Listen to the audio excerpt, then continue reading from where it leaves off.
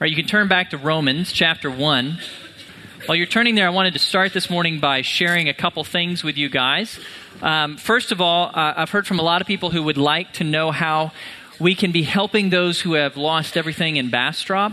We have actually a lot of people we know who have lost homes in the fires in Bastrop. We are in communication with a few churches down there, and just wanted to let you all know, if you would like to be involved in what God is going to do in the Bastrop area, we're going to be posting on our website by Tuesday links of how you can give to those needs and how you can be involved, not just financially, but even participating in relief efforts in Bastrop. So if you feel called to that ministry to help those folks, go to our website. It'll be on the main page by Tuesday. Second opportunity I wanted to let you guys know, Brian Fisher and I are going to be doing something a little different with this sermon series. We'd like to give people the opportunity to go a little deeper in Romans if they would like. And so each week after our sermons, we're going to be writing a page of questions following that sermon. So sermon discussion questions that will take you deeper in the passage and further in the theology and will help you and convict you to really apply it to your life. So we're going to put all of those questions for each week on our website. And here's how you get to it. If you go to our homepage, and if you click on that downloads button up there, it just says downloads. If you click that, menu will come up and click study questions. A new link on the bottom of it will take you to a page with all of the Romans sermon series study questions for each sermon. So we'll have the sermon's questions up by Tuesday following the Sunday sermon. So that's for individuals if you just personally want to go deeper, or families if you want to take your family through that, or small groups or home churches if you want to go in depth through Romans with us. It'll take you further. It goes a lot further than what we can do on a Sunday morning. So wanted to make you guys aware of that. Now let's go ahead and jump into Romans, and I wanted to start this morning by asking you a question to think about. When you meet someone new, how do you introduce yourself to them? How do you introduce yourself? I'm going to assume that you start with your name. Hello, my name is, but your name doesn't really say much about you. They don't learn much from your name. What matters is what comes after your name. Hello, my name is blank. I'm a what? What do you say after your name? That's what really matters. That's where you identify yourself. So think for a moment. How do you introduce yourself?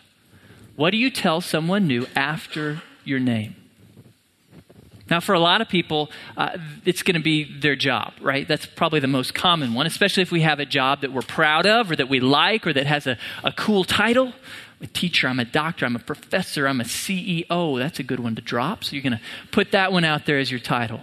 Or maybe you're going to share some life situation. I'm a student, I'm a mom, a dad, I'm a widow. That's what you share. Or maybe a relationship. I'm Blake, I'm the husband of Julie. That's a pretty good relationship I've got. I drop that pretty quick in conversations. Or maybe you're going to drop a hobby. I'm a hunter, I'm a golfer, I'm a quilter. Or maybe it's going to be your political affiliation. I'm a Republican, I'm a Democrat. Maybe it's an organization you're in. I'm Chi-O, I'm Bucks. Maybe if you really don't have anything else to share, you share your sign. I'm Gemini, in case you ever wondered about that. What you share after your name tells us a lot about you.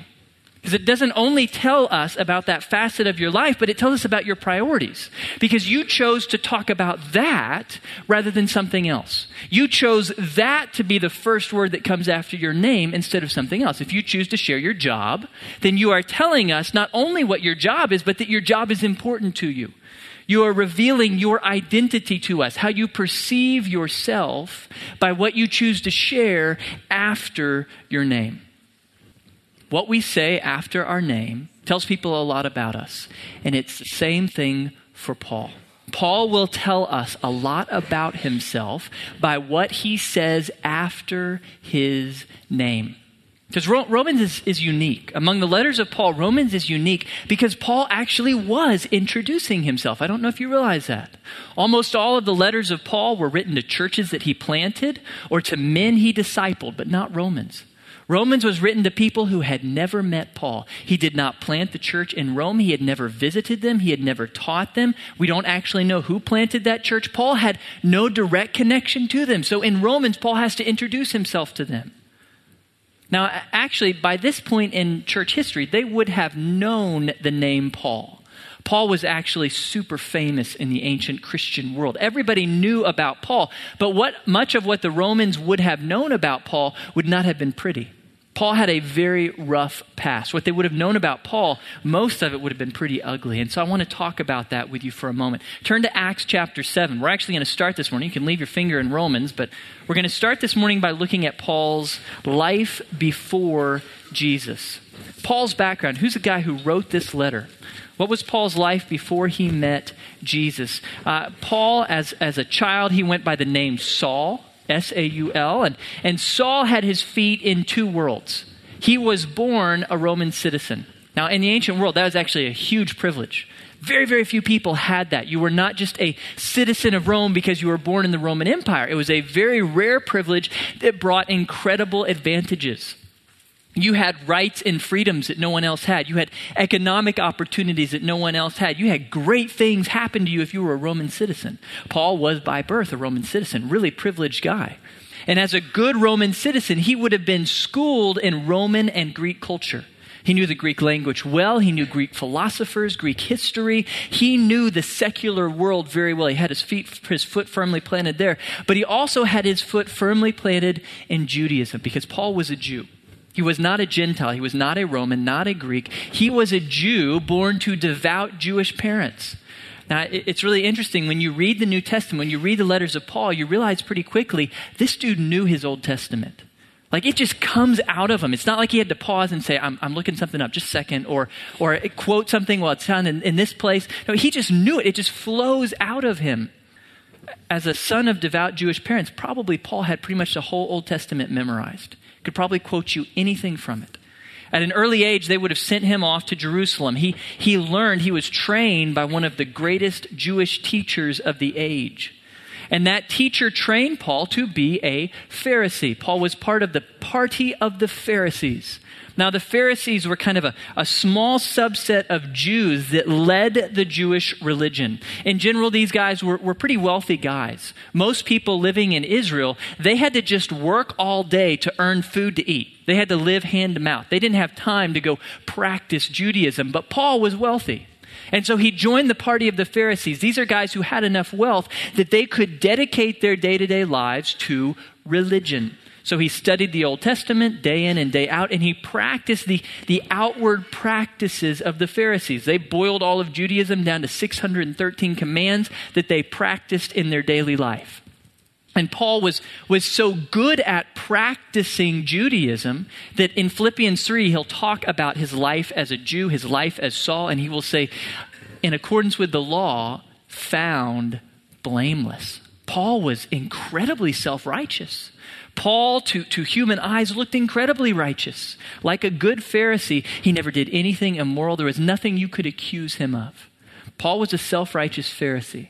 But Paul went further than most Pharisees. Paul distinguished himself among the other Pharisees by becoming the chief persecutor of the early church. The Pharisees as a group hated Christians. They hated Christianity. They found the idea of a crucified Messiah to be offensive. More than that, they saw no reason that they would need a Savior. Jesus offers to be my Savior. Why would I need that? I got my life pretty well taken care of. I'm self-righteous after all. I don't need that. So they hated Christianity. They launched a full-fledged attack on the Christian church early in the book of Acts, and leading that assault upon the church was Paul. Now look with me at the end of Acts chapter 7, starting in verse 58. Acts chapter 7, verse 58. When they, that is the Pharisees, had driven him, that is Stephen, the first martyr of the church. When the Pharisees had driven Stephen out of the city, they began stoning him. And the witnesses laid aside their robes at the feet of a young man named Saul. They went on stoning Stephen as he called on the Lord and said, Lord Jesus, receive my spirit. Then falling on his knees, he cried out with a loud voice, Lord, do not hold this sin against them. Having said this, he fell asleep.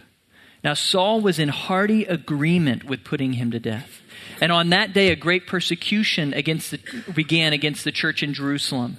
And they were all scattered throughout the regions of Judea and Samaria except the apostles. Some devout men buried Stephen and made loud lamentation over him. But Saul began ravaging the church, entering house after house and dragging off men and women. He would put them in prison. Paul was the worst of the worst a murderer, a persecutor of Jesus. He tried his best to destroy everything associated with Jesus Christ. In the annals of church history, Saul was like the greatest enemy of the church. And yet all of that changes in Acts chapter 9. The next chapter, Paul's life changes dramatically as he goes to a city called Damascus. Look with me, starting in chapter 9, verse 1.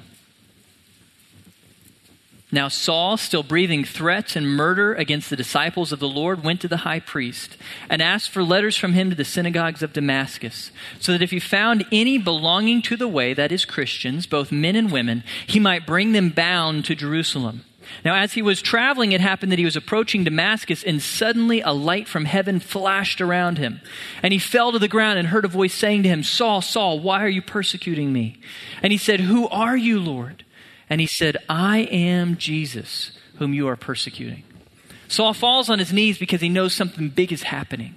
He asks, Who are you, Lord? That's a divine title. Who are you who's doing this? And the answer he hears, I am Jesus. Those three words change everything for Paul. Before this moment, in Paul's mind, Jesus was a blasphemous peasant who got what he deserved on the cross. That's what Saul believed about Jesus. But all of a sudden, in an instant, like a flash of lightning, Saul realizes, no, Jesus is Lord. He is the King of Kings and Savior of the world that he claimed to be. He's God. And that realization completely changes Paul's life. He does a 180 on the spot. Look a few verses later. Look down at verse 20. And immediately he began to proclaim Jesus in the synagogues, saying, He is the Son of God. All those hearing him continued to be amazed and were saying, Is this not he who in Jerusalem destroyed those who called on his name, and who had come here for the purpose of bringing them bound before the chief priests? But Saul kept increasing in strength and confounding the Jews who lived at Damascus by proving that this Jesus is the Christ. When many days had elapsed, the Jews plotted together to do away with him. Talk about a complete about-face. Paul turns 180 in the matter of a few days. He goes from persecutor of the church to preacher of the church. Now he's the one proclaiming Jesus as God. Now he's the one getting death threats from the Pharisees. Paul's life is instantly and totally transformed through this encounter with Jesus Christ. It changes his identity, it changes his mission in life, and we see that reflected at the beginning of the book of Romans, when Paul introduces himself to these Christians he's never met. What I want you to do is turn back to Romans. We're going to look at just verse 1 to begin with. Romans chapter 1, verse 1. I want you to look at what Paul says after his name. What titles does he choose to identify himself by? Verse 1. Paul, a bondservant of Christ Jesus, called as an apostle, set apart for the gospel of God. Paul is giving us two titles here. Two titles that shape his identity. Two titles that tell us who Paul thinks of himself to be. The first title that Paul shares of himself is slave of Messiah Jesus. Slave of Messiah Jesus. Now, unfortunately, in our English translations, for most of us, we see the word servant rather than the word slave. Servant. Now, when you think of servants, what do you think of? Well, probably for most of us, we think of people like this.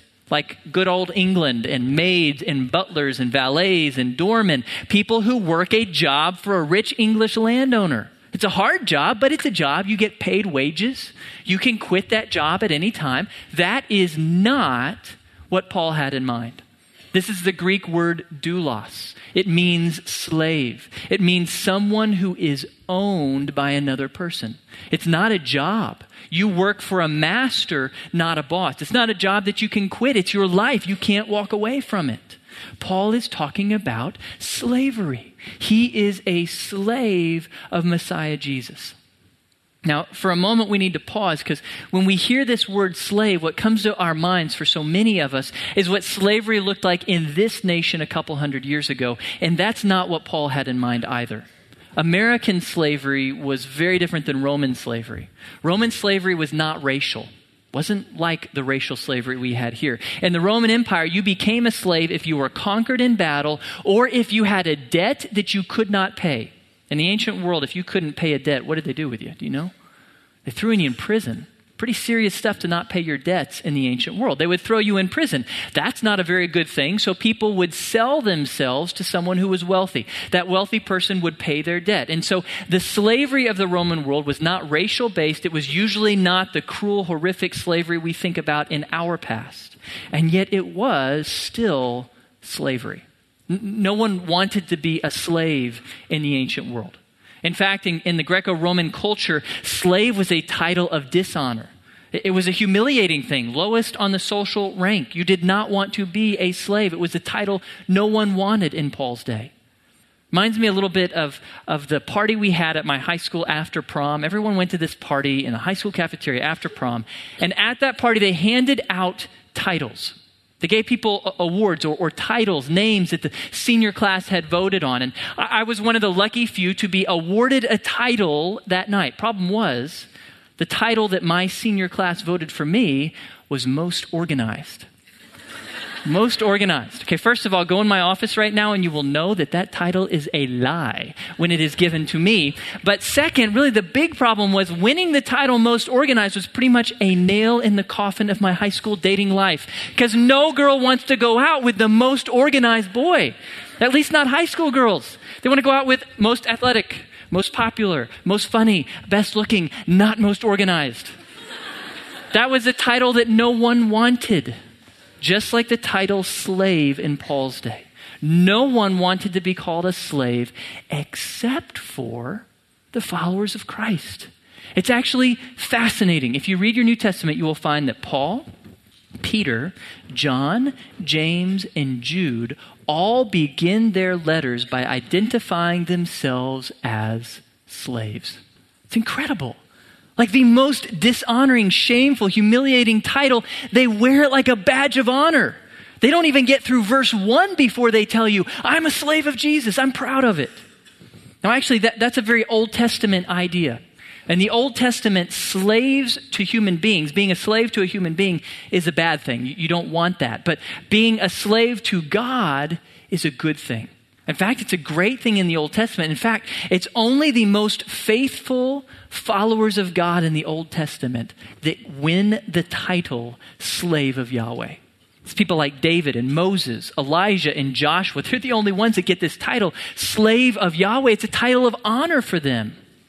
And so it is for the followers of Christ. You see time and time again in the New Testament, slave has been reappropriated by Jesus. To be a slave of Jesus is not a title of shame and dishonor and humiliation. It is a title of honor for us. It's a title of honor that communicates two things. First of all, ownership. To be a slave means to belong to someone else. Paul was not his own man, and neither are we. We don't belong to ourselves. We belong to someone else. 1 Corinthians chapter 6, verse 20. For you, that is all believers, you have been bought with a price. Therefore, glorify God in your body. When Jesus saved you from sin, he didn't just set you free from slavery to sin to run around on your own. No, he set you free from slavery to sin by buying you into his own possession. You no longer belong to sin and Satan and death. You now belong to Christ. All believers are slaves of Christ. We belong to him. He owns us. In other words, we are not equals with Jesus.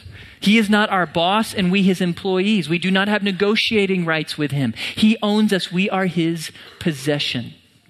That's the first thing that slave of Jesus implies, that we belong to him. Second thing it implies is devotion.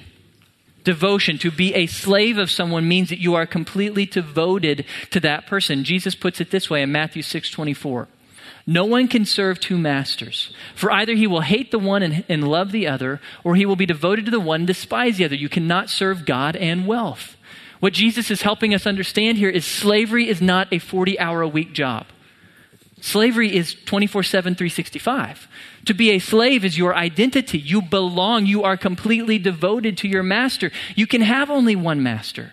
Jesus isn't your Sunday-only boss. He's the master of your whole life. Every hour of every day belongs completely to him. And so you are called to be completely devoted to him. That's what Jesus wants from us. That we would completely and unflinchingly devote every moment of every day to him because he deserves it. One and only master, that's Jesus. To say that we are slaves of Jesus, which all believers are, means that we are completely owned by Jesus and we are called to be completely devoted to Jesus. Let me pause for a moment, because at this point, some of you may be thinking, man, this doesn't sound great. We hear the word slave and it's almost painful to say. We hate that word. It's not a pretty word in our vocabulary.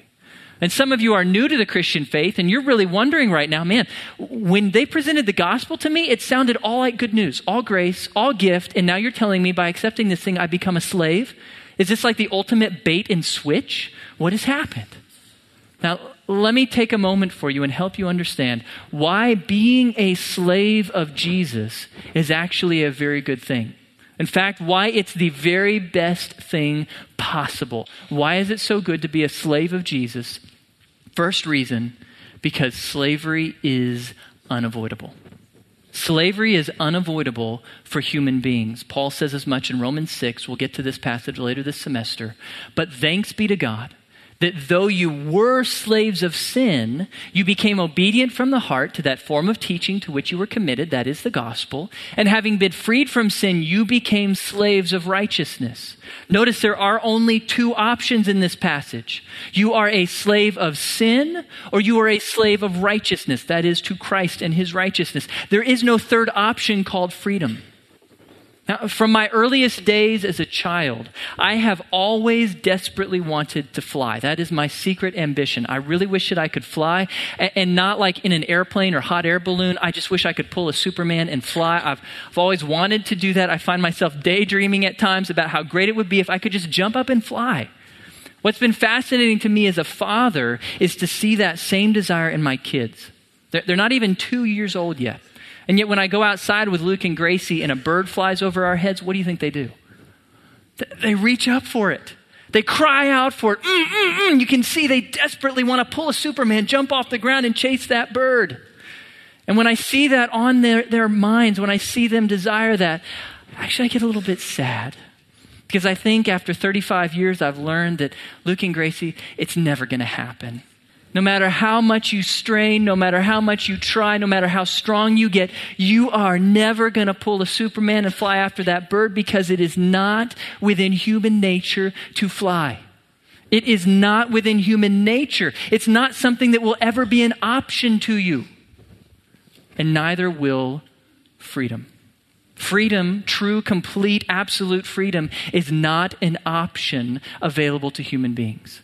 Within God's design of humans, he created us to be slaves. We are slaves. We are all always slaves of something, either of sin, the sinful impulses that rise from our bodies, or the sinful temptations of this world. We are either slaves to sin or we are slaves to Jesus, to his righteousness, to his ways. You are slaves of one or the other. Freedom is not an option. So why is it good to be a slave of Jesus? Because you are a slave. Point two, if you're going to be a slave, make sure you've got a good master. Reason number two why it's great to be a slave of Jesus is because he is the best of masters. He tells us in Matthew 11, take my yoke upon you. Now, just so you know, that's slave language. Take my yoke as your master upon you and learn from me. For I am gentle and humble in heart, and you will find rest for your souls. For my yoke is easy and my burden is light. Jesus as our master is a great master because he is compassionate. He is merciful. He is kind. He wants to give us rest, peace. It's actually interesting in the book of John, Jesus says, even though I'm your master, I want you to call me friend. I want us to be related like friends, even though I will always be your Lord and master. In Matthew 25, Jesus tells us, even though you as slaves, you're obligated to obey me, guess what? In the future, I'm going to actually reward your obedience. Even though you owe it to me, I'm going to reward you for it because I love you that much. Jesus is the greatest possible master. If you have to have a master, which you all do, choose the best one. That's Jesus. It's the second reason why it's a great thing to be a slave of Jesus. Third reason that it's great to be a slave of Jesus is because he chose to be a slave first. Jesus chose to be a slave for us and to die as a slave for us. Philippians 2 verses 7 and 8 Speaking of Jesus, but he, that is Jesus, he emptied himself, taking the form of a bondservant. That's doulos in Greek, slave. He became a slave, and being made in the likeness of men, being found in appearance as a man, he humbled himself by becoming obedient to the point of death, even death on a cross. Why does Paul emphasize that right there at the end? Death, even death on a cross, as if death wasn't bad enough. Well, because crucifixion was slaves' death in the Roman Empire. Crucifixion was the worst form of execution they had, so they reserved it only for the worst of criminals and slaves. It's significant that Jesus was killed through crucifixion because in the ancient world, that meant Jesus is dying as a slave. He chose that for us. That's the incredible news of the gospel. He who is Lord of the universe, who is the creator, who is God, he willingly became a slave. He came to earth in the form of a slave on our behalf. And then as if that wasn't enough, he died a slave's death for us. Even though he was innocent and righteous and pure, he died the worst form of death imaginable on our behalf.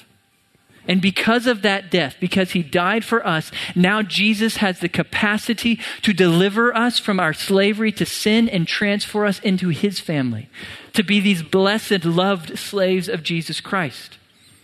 And if you're here this morning and that is new to you, you've never understood that Jesus wants to rescue you from slavery to sin and make you a member of his family, he can do that right now for you if you simply believe. That's all it takes. Just believe that Jesus, the Son of God, really did die for your sins and then rise from the dead victorious over sin and death and Satan. He did that for you. That's how much he loves you. Believe it and you'll be saved. Now, for those of us who have believed that good news, who have believed that Jesus died for our sins and rose from the dead, the question before us this morning is, now that we know that we're slaves whether we recognize it or not, now that we know that we're slaves, will we live like it? Today, will you live like the slave of Jesus that you are? Will you wear slave of Jesus as a badge of honor? Will that be the core of your identity? When you meet someone new, is that what you want them to see? I am a slave of Jesus. Now, you don't necessarily share that in the first sentence because that would be weird to say slave of Jesus. But are you going to reveal it to them by your actions? Are you going to show yourself to be a follower of Christ, dedicated to Jesus, owned by Jesus, devoted to Jesus? And today, will you give your whole life to him? Will you rededicate everything you have, everything you are, all your moments of every day to your master? Now, unfortunately, the problem for us is that's not a decision that we can make once and be done. Sin, our former master, is always trying to lure us back. Every day, sin is trying to lure you back under its mastery. It's possible for believers to become mastered by sin. We don't lose our salvation, but we begin to obey sin. And so each and every day we face a choice. Today, will I choose to live like the slave of Jesus that I will be for all eternity? Will you choose to live as a slave? To devote yourself completely to Jesus, to wear that as your badge of honor, the core of your identity. I am forever a slave of Messiah Jesus. That was the first part of Paul's identity. Most important thing about him in his mind, most important thing he wanted you to know about him, he is forever slave of Messiah Jesus. Now to the second title that Paul gives us. It's right there in the rest of the verse. Paul, a bondservant of Christ Jesus, called as an apostle, set apart for the gospel of God. Paul wants us to know that he is an apostle called by God's will. Now, what does that word apostle mean? Apostolos in Greek, the basic meaning is actually just messenger. It just means a messenger, someone who brings a message on behalf of another. An apostolos doesn't represent themselves, they represent whoever sent them. So that's the basic meaning of the Greek word, and you'll see that word used that way a number of times in your New Testament. Usually it'll just be translated messenger. That's apostolos. But usually in the New Testament, the word means something more. Not just any messenger, but these choice, select few guys whom Jesus chose to be not only his messengers of grace, but the founders of his church. To build the foundation of the church through their teachings and especially through their writings. These are, I like to call these guys apostles with a capital A. These guys that God chose to reveal his grace through his word. The apostles are the ones who either wrote the New Testament or directed the writing of the entire New Testament. They gave us the foundation that the rest of the church stands upon. Who we're talking about here are Jesus' 11 original disciples. Judas is gone, plus Matthias, plus Paul and Barnabas, and a handful of others, and James, Jesus' brother. So we're just talking about a handful of guys who fit into this category. Apostles with a capital A. Paul is one of them. And he wants us to understand he's apostle with a capital of A, not by his own choice. Literally in verse 1, it says he is a called apostle. He was called by God to be an apostle. He was set apart by God for this mission, this role of apostle with a capital A. Paul gives us more detail about that calling in Galatians. Chapter 1, he says, "But when God, who had set me apart even from my mother's womb and called me through his grace, was pleased to reveal his Son in me so that I might preach him among the Gentiles." Paul was called by God to be apostle with a capital A from the womb. Way before he met Jesus, God had already selected him to be one of these few men who would build the foundation of the church through their teaching and their writings. And each apostle had a unique role. They each had a particular ministry focus. Paul's, right there at the end of the passage, is apostle to the Gentiles. He was sent to the Gentiles. He summarizes that. Look back at Romans chapter 1, verse 5. Verse 5 is really the summary of Paul's understanding of his mission in life. This is Paul's mission. Look with me at verse 5. "Through whom," that is Jesus, "we have received grace and apostleship to bring about the obedience of faith among all the Gentiles for his name's sake." Let me unpack this for just a second. When Paul says we here, it's the editorial we for you English majors. He's talking about himself. I have received grace and apostleship. Actually, those words go together. The gift or grace of apostleship. God has given Paul this gift of apostleship. And what is the focus of his apostleship? To bring about the obedience of faith among the Gentiles. That's Paul's mission in life. Take the gospel to the Gentile world. Lead the Gentiles into the knowledge of Jesus as Messiah and Savior.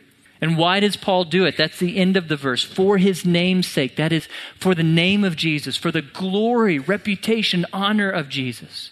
Paul was called to take the gospel to the Gentiles for the glory of Christ. That was Paul's mission in life. But for Paul, that wasn't just a mission statement or a job or a ministry. It was so much more than that. Look down at verse 14. Verse 14, really incredible verse. "I am under obligation, both to Greeks and to barbarians, both to wise and to foolish." Now, those pair of words there, Greeks and barbarians, wise and foolish, Paul is wrapping his arms around the entire Gentile world. So everybody who's not a Jew, regardless of your language, your race, your status, all of you, I am obligated to all of you. And that word obligated in Greek is really interesting because usually it's financial. To be obligated financially, what does that mean? It means to be in debt. That's what Paul is saying. He is under obligation. He is in debt to the Gentiles because of God's calling on his life. Because God was sending him as messenger to the Gentiles, Paul owed them a debt. He was liable to them. He had to speak the gospel to them. He's using the same language that you would use for my necessity of paying my mortgage. I have to pay my mortgage, don't I? If I choose not to pay my mortgage on a particular month, bad things happen, don't they? Because I'm liable to pay my mortgage. I'm a debtor. I have to pay. Paul had to speak. He was liable for it. He had to share the gospel with these people whom God had called him to reach. He puts it this way in 1 Corinthians 9. "For if I preach the gospel, I have nothing to boast of, for I am under compulsion. For woe is me if I do not preach the gospel." Woe is me if I do not preach the gospel. Paul is saying, I have to share this message. I have to tell those who haven't heard of Jesus about the good news of the gospel. I don't have a choice. It's not an option for me. I have to share with all those whom God has called me to reach. So who is Paul? He is slave of Messiah Jesus, and he is apostle with a capital A to the Greeks, to the Gentiles, the one sent to bring the good news of Jesus Christ to them. Now, let me ask the men who are going to serve communion if you would head to the back and prepare that. And while they are, let me ask you a question. How do these titles apply to us? We talked about the first one, slave of Messiah Jesus. That one is pretty easy to apply because we are all slaves of Messiah Jesus. Whether we recognize it or not, we're all slaves of Messiah Jesus. The second title is a little harder, though, because we are not apostles with a capital A. It's only a handful of people who were apostles with a capital A. They had an essential mission that is now complete. The apostle with a capital A jersey has been retired. It's hanging from the rafters in heaven. There'll never be another one. Those were the particular people who were chosen by God to establish the church. That's not us. However, apostle with a lowercase a is us. That does apply to us. Look at verse 6. Romans 1 verse 6, among whom you also are the called of Jesus Christ. Just as Paul was called, so we too are called. Called to know Jesus and called to share Jesus with the world. We are called to share the good news of Jesus just like Paul was. The question for us is, who are we called to share it with? Who are we to be messengers of God's grace to? Not to the whole world. Whole world, that's like apostle with a capital A kind of stuff. We can't do that. Who are we called to reach? Each of us individually in this room, who has God called each of us to reach? I want you to think about that for a moment. It's going to be the people whom God has given you influence with. People whom God has connected your life with such that you have an opportunity to speak the words of good news of Jesus. So it's probably going to include any family members who don't know Jesus, any friends. It's going to include your neighbors. We often forget about them, but the people who are geographically close. It's going to include coworkers, fellow students. It may include people that you have an association with. Maybe you participate in a hobby with them, or your kids are in the same sports league with them. Who has God chosen you to reach? Who are the particular people in your world that you are under obligation to reach? Have them in your minds and then realize you're liable to them. You're a debtor to them. We are under obligation, just like Paul was, to share the good news of Jesus Christ with those we're called to reach. Today, as we remember what happened 10 years ago on 9/11, it causes me to often think back. I've been thinking about it a lot this week. There were a lot of people who died on 9/11, but there were actually also a lot of people who didn't. A lot of people who lived because of the life-saving efforts of the firemen and police of New York City. And as I've spent some time this week reflecting back on that and remembering the stories, it always has amazed me to just think and wonder for a little while, what motivated these men and women to run into the building? What motivated them to run into a burning skyscraper? Everything within human nature says, no way. That's like the last place on earth you want to go. 100-story building that is burning? Are you kidding? And yet these men and women, they rush in. Why did they do that? And as I've reflected on that this week, I really think that it all boils down to this word, obligation. They went in because they were obligated by their training and by their sense of duty. This is who they were. This is why they're here, is to rush into burning buildings and save people. They didn't stand at the doors and philosophize with one another about the relative merits of entering a burning building. No, they just went in. Because deep within, they were compelled. They were obligated by a sense of duty. They had to go in there and save everyone they could. They were obligated to do it. And so are we. We share that same obligation to rush into the burning buildings of people's lives with the good news of the gospel, the one and only message of hope and deliverance and rescue for them. And so this morning, as we celebrate communion, here's what I want to ask you to do. A couple things.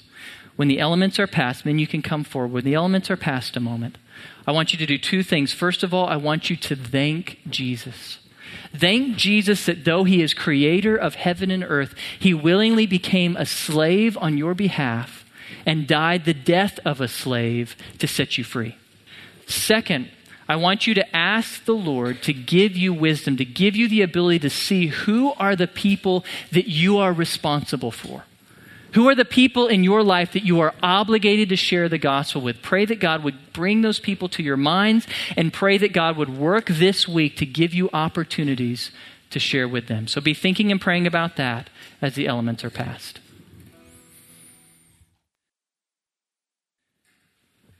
Paul says in 1 Corinthians 11, "For I received that from the Lord which I also delivered to you, that the Lord Jesus, in the night in which he was betrayed, took bread. And when he had given thanks, he broke it and said, 'This is my body, which is for you. Do this in remembrance of me.'"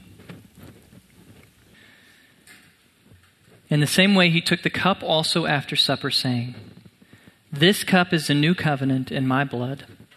Do this as often as you drink it in remembrance of me." If you'll join me in prayer.